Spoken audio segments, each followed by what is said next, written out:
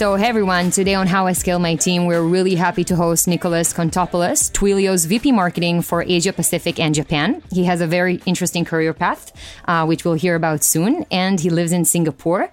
And honestly, it has been a chase to get him on the show, so I'm really, really happy he found the time to be with us. So, hey Nicholas, and of course, hey Shachal. Hey Romy, hey Nicholas. Hey there. Great to have you here. What time is it in Singapore now? Hi there. Thanks for having me. Oh, it's, what is it? It feels like the day's gone past like a blur. It's coming up to 4:30, so it's 4:18 at the moment in the afternoon. So Yeah. Okay, awesome. Great to have you here. And, thanks for taking the time being with us. In short, I would love to kind of get your background, what you've been up to so far. What got you into your current role and what got you into Singapore, generally speaking? Yeah, no worries. So my background's a little bit of a different one. I originally from Australia, half Greek, half Australian. So my father was a chef, my mother was a waitress, and I'm a byproduct of that. There's a story there. I don't know. I'm digressing and kind of asking which type of cooking you guys do at home. But yeah, well, he was a seafood chef, so I grew up with great seafood all my life. But yeah, I think because of my father's travels, he cooked all over the world. He always talked about the stories. He shared stories with us. I always had an interest in travel. So in 1998, I did what a lot of Aussies do, pick up sticks, as we say, and went backpacking and toured around Europe for about 18 months and then settled in London for what became a 12-year stint. My background was financial services before leaving Australia, and then moved into legal services, into business process outsourcing. That sort of saw me gravitate towards technology. And did a short stint of 10 years with SAP that took me from London to Shanghai and then down to Singapore, which is where I'm based now. So been in Singapore 10 years and since then moved across a couple of companies. So went through to Magento, who was an e-commerce vendor, and then they got acquired by Adobe and did 4 years at Adobe, heading up their growth marketing for the DX business. And recently joined Twilio, about 6 weeks in, so into a new job. So really exciting. I would love to dive into that, but I'll take you back for a second because you spent a short stint at SAP. When you say short, what do we mean? How short was it? 10 years. 10 years short. It's a lifetime now. It is, yeah. So 10 years at SAP in its golden age, right? If I go back, by the way, SAP... just yesterday, my sister-in-law is SAP's COO for their Israeli lab.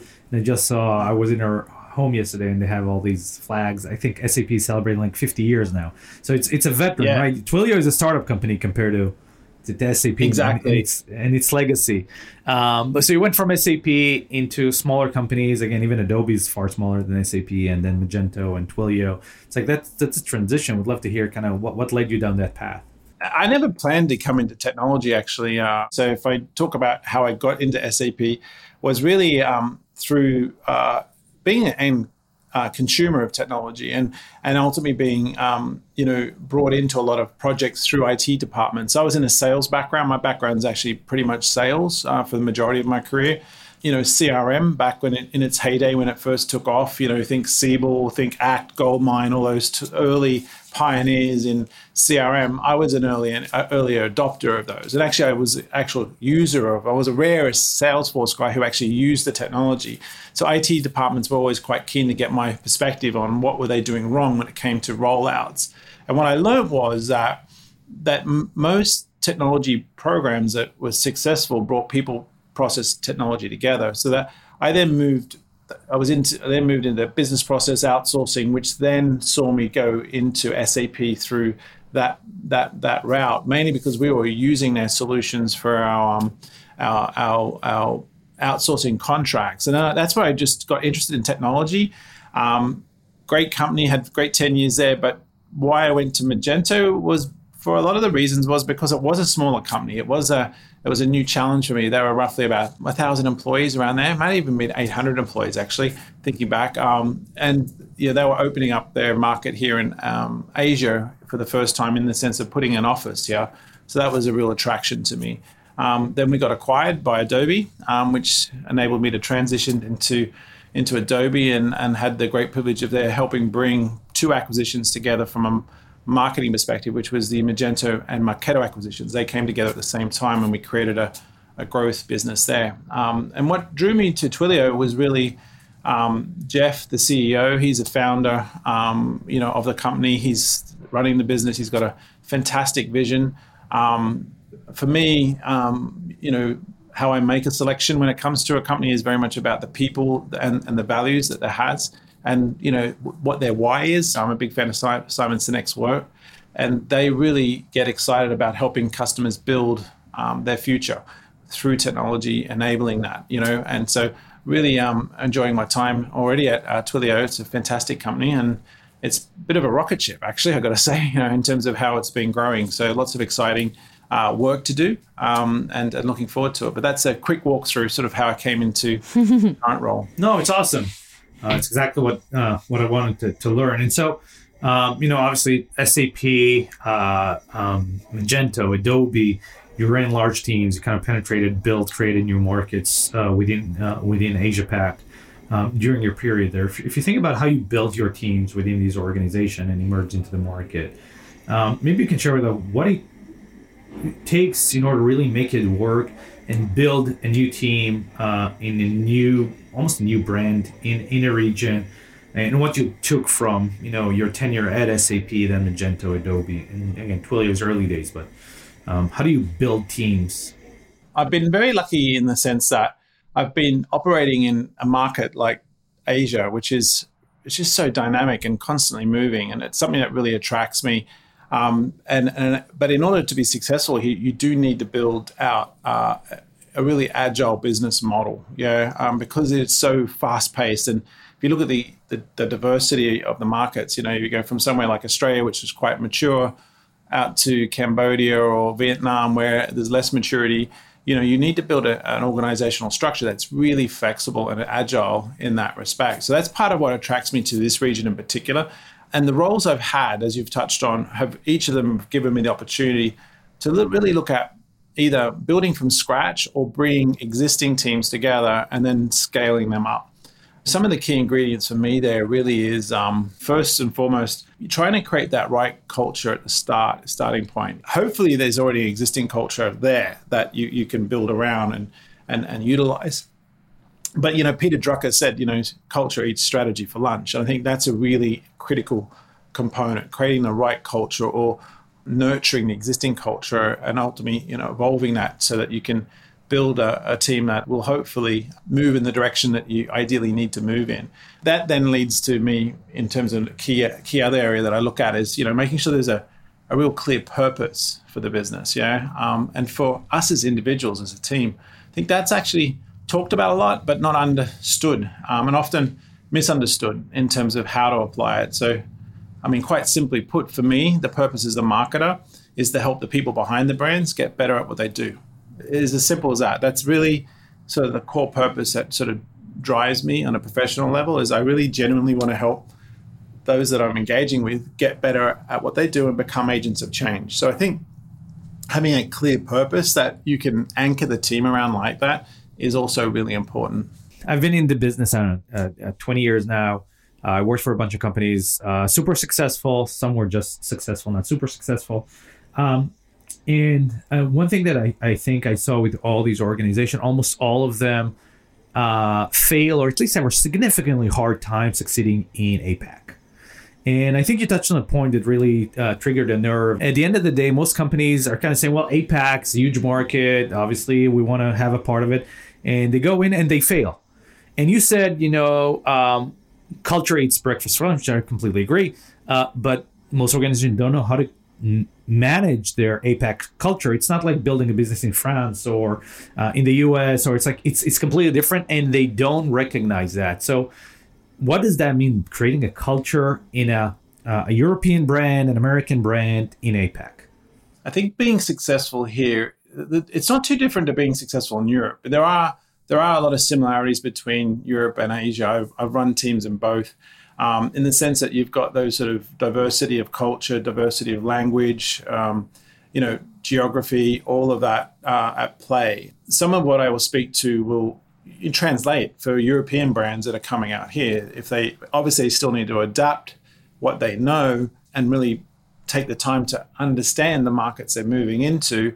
But that, I would imagine, for European brands, that's a lot easier typically than, say, a North American brand potentially. Yeah, that's typically comes over here. I think for a lot of the US-centric companies, they've historically sort of cut and paste type of approach to how they operate. And that just doesn't work at all. I mean, there are markets where you can get away with some of that, whether it's Southeast Asia, you can bring in, because of English is more readily consumed there, Singapore, Malaysia, Philippines, those markets. But still, if you really want to set yourself out as a brand that connects, you need to localize and have a trans-creation policy. I think this is an area that's often overlooked.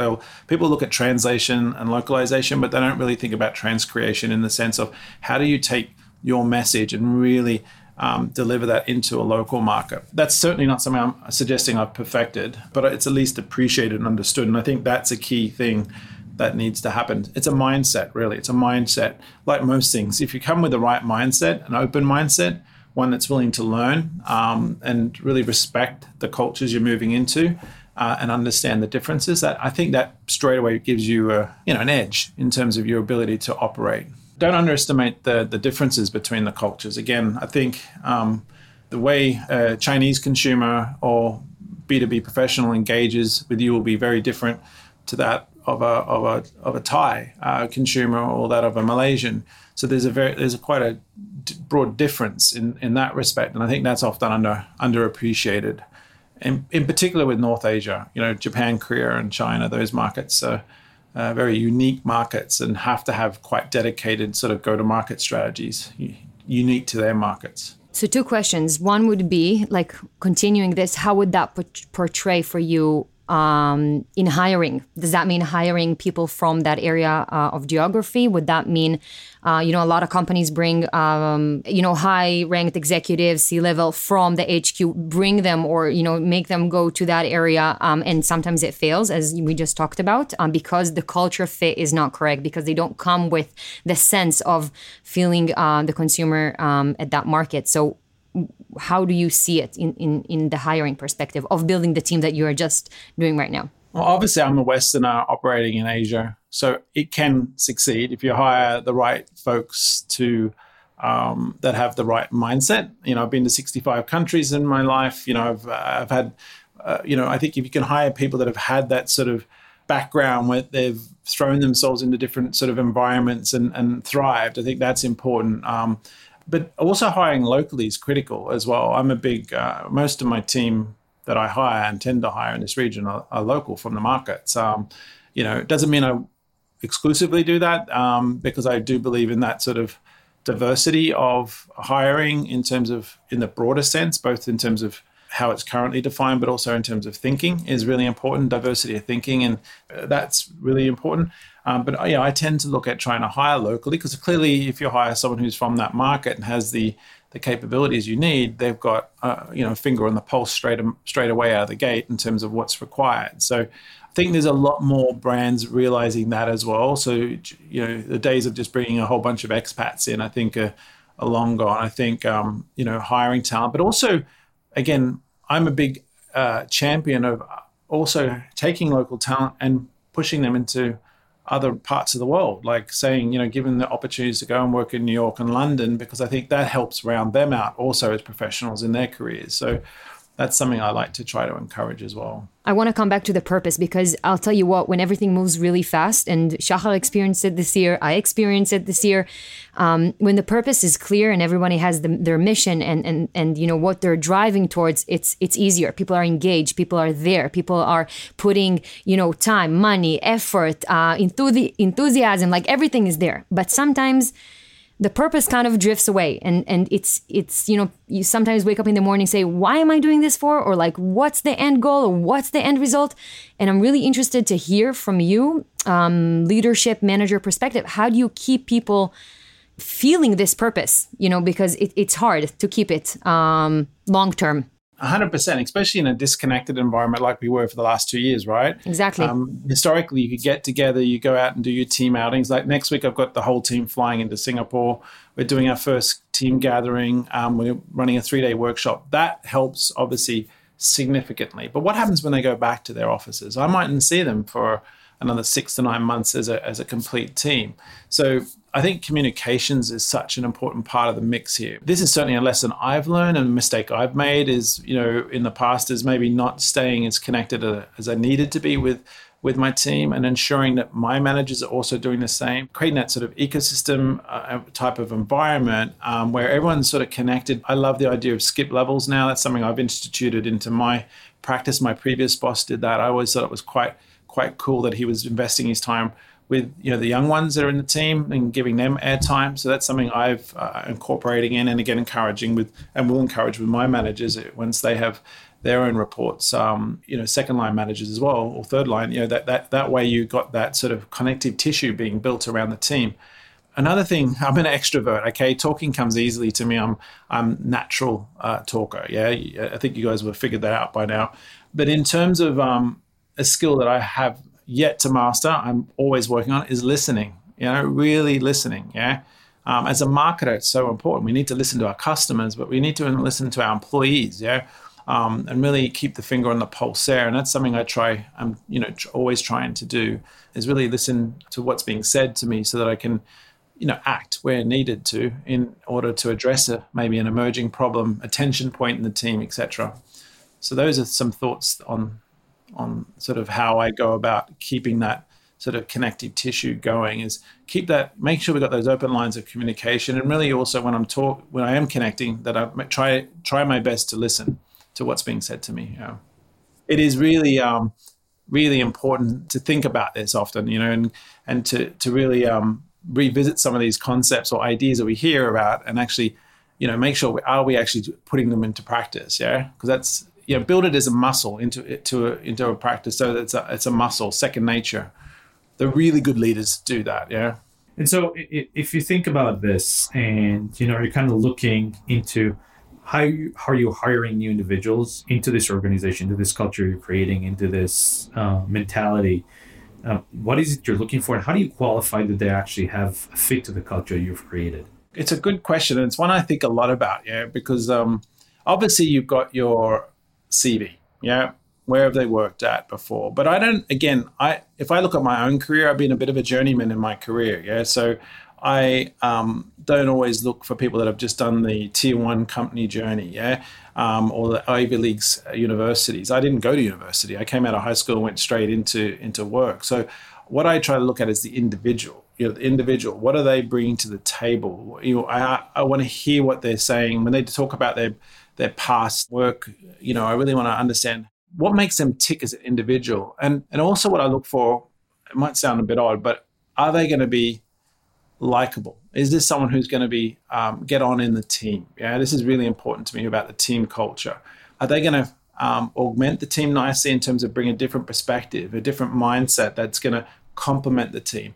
Are they going to be someone who really is respectful of their peers and gets excited by others creating and succeeding? To me, that's really important. I don't really think in terms of hierarchies. I'm a big fan of trying to keep a sort of a flat structure in terms of the way we look at things, and really look at how more in terms of ecosystems, and how is this person going to plug into that ecosystem and complement the ecosystem, both within their team that they're working with on a day-to-day basis, but also the extended teams. Because in the larger companies, you're working in a matrix structure, right? So you've got all these different stakeholders you've got to work with. So really looking at their likability is quite an important factor. Assuming that you've got a competent and really good HR team, which I have had and do have, they are going to bring you a talent, a set of candidates that meet a lot of the core requirements you're looking for. So then it becomes more of a question about, is this someone going to fit in? Then what I do is bring my team into the interview process. So I'm looking at them as more of a cultural fit. Have they got the core competencies? Of course, I look at those. But then I have my teams that have got core skill sets in a particular area that then take a deeper dive into that specific area that we want them to fit into. So if I'm looking for a marketing automation specialist, I'll have my team who's competent in that area to take a deeper dive in terms of their core capabilities. But really, I'm looking at, is this someone going to complement the team from a cultural perspective? If they say, we don't think he will be a good fit, but on paper, he's amazing, he's great, he's talented, you think he's super fit for the job, and the team do they have kind of a veto, or who kind of says the last word on it? I would say that their inputs would definitely have a significant impact, and it could mean that that person doesn't move forward 100%. And again, there's always exceptions there. Like you might make a judgment call based on the area. They may be interviewing someone for a role that they don't themselves have a lot of experience in, and you've got to make a gut call in that respect. But if it's about cultural fit, they have a very loud voice there, 100%. If there's some concerns there, if it's about core competencies, and if that individual isn't a subject matter expert themselves in that area, that's where I might make a judgment call and take a little bit more of a punt. And I've done that and seen that pay off because the individual had the right mindset, landed, and was able to fill in any gaps. Because let's be honest, every job we take, there's always going to be a gap in our knowledge. That's part of the excitement of taking on a new job, right? You're not going to be a perfect fit. So that's the key I'm looking for. Is this someone who's got the right core competencies, the right mindset, and the right cultural fit? And if they've got the right mindset, 9 times out of 10, they'll plug any gaps that they do have. I was talking to Romy earlier, and one of the things that we're seeing happening in the markets over the last 3-4 months is kind of impacting organization. As a leader of an organization or a complete region, I'm sure you guys are facing it as well. I mean, Twilio is going through a similar situation like most tech companies today, and it's been the stock has been hammered. We're at Fiverr as well. This is not Twilio. It's an industry-wide. How do you handle the communication with your organization as they're looking and kind of asking, it's like, what's wrong with this picture? I went in, I thought it's like there's equity involved, and now, generally speaking, most tech stocks are kind of spiraling down. How do you handle culture, commitment, passion in light of these changes? As you pointed out, it is a general market challenge. Yeah, so all tech companies are in the same boat at the moment, and therefore, in some respects, that helps significantly and deal with that type of concern, especially with younger ones. It's like, you talk to them and you say, well, look, you look right across, all the big companies, they're all in the same boat at the moment. And then my advice to them is it should be the long game anyway. If you're coming in and working with a company, you should always look at that with at least a 3 to 4 year horizon in terms of being in that role. Because to be honest, anything under that, you're not really able to move the needle, right? Let's be honest. I mean, going into a company and leaving in 2 years' time or less, you haven't really made a significant impact. Very, very unlikely to. I'm not impossible, but very unlikely to make a significant impact. I'm looking at the long haul here in terms of what the upside is. For every dip, there's an up. Yeah, I mean, we're in a dip now, but there will be an up, 100%. And again, what we're focusing on as a team is looking at how we can accelerate our company's ability to come out of that dip in front of foot, which is certainly where Jeff's taking us as a business. I need to ask something, Nicholas, because I'm not going to be, we're going to get off the call. I'm going to say, I didn't ask him this, and I have to kind of slip it in real quick. I've been hearing the way you speak about things and the thoughts behind everything. And I had this moment now that I remember that when we first talked, you were talking about how much you were interested and moved from organizational behavior and psychology. And you kind of hear it through your answers. And how does that kind of mindset help you drive change as a leader, or now how does that fit with who you are in this organization or as a new leader now? I'm definitely an agent of change. That's my DNA. And that's something I'm quite explicit about when I work for any company. And then normally part of the reason why I'll go in is that's the way I'll select a company is looking at, are they looking to drive change in what they do, whether it's in terms of how they sell their products through to how they engage their customers and ultimately the environment they create for their employees. So I definitely am a big fan of organizational behavior and understanding that most businesses are built around 20th century business models. Yeah.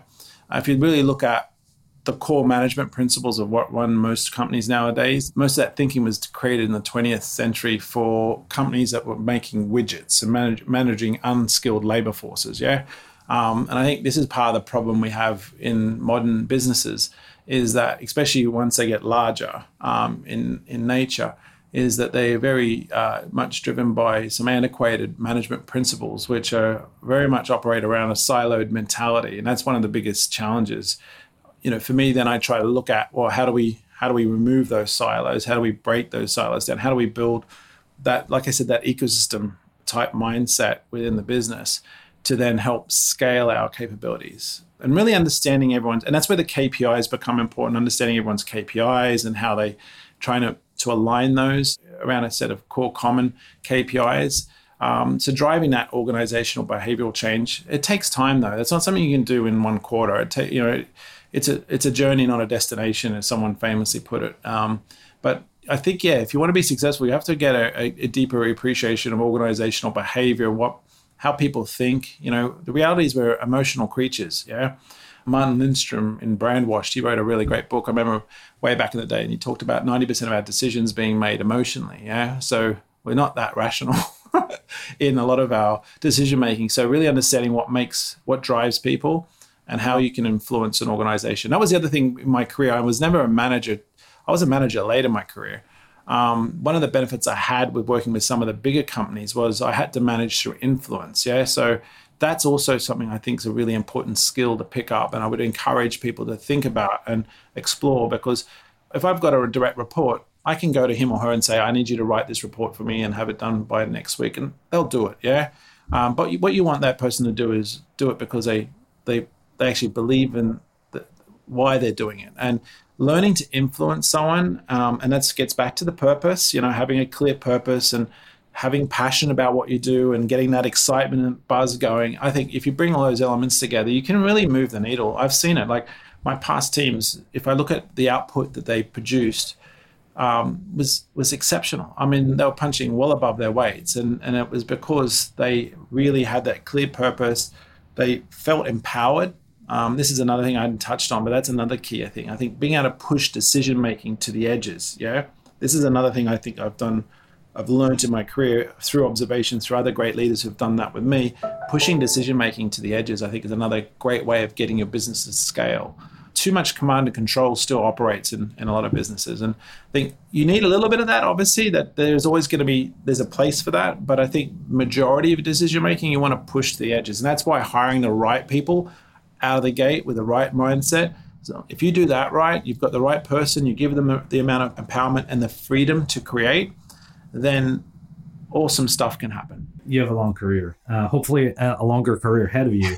If you had to choose one piece of advice to give to executives, VP people in organizations going through growth in their company, what would that be? I think what I just finished on, really looking at how you can empower your teams to make decisions and give them the freedom to create. Innovation requires the willingness to fail. Yeah.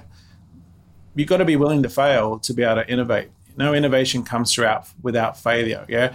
And this is what I often find quite funny with a lot of senior execs. I say, oh, we need to be innovative. Yeah, blah, blah, blah. And I often question them. I'd say, okay, what do you mean by that? Are you asking me to innovate through the lens of being willing for me to fail? Because if you're doing that, I'm on board, man. I'll test the waters and I'll learn from those mistakes and apply that to the next iteration of what I'm going to do. But too many businesses don't really want to do that. And that's, I think, the leaders that really want to drive change and really be memorable. Piggyback on that with a comment, sorry. I know it's your answer, but I got to comment on that because I completely relate in my career.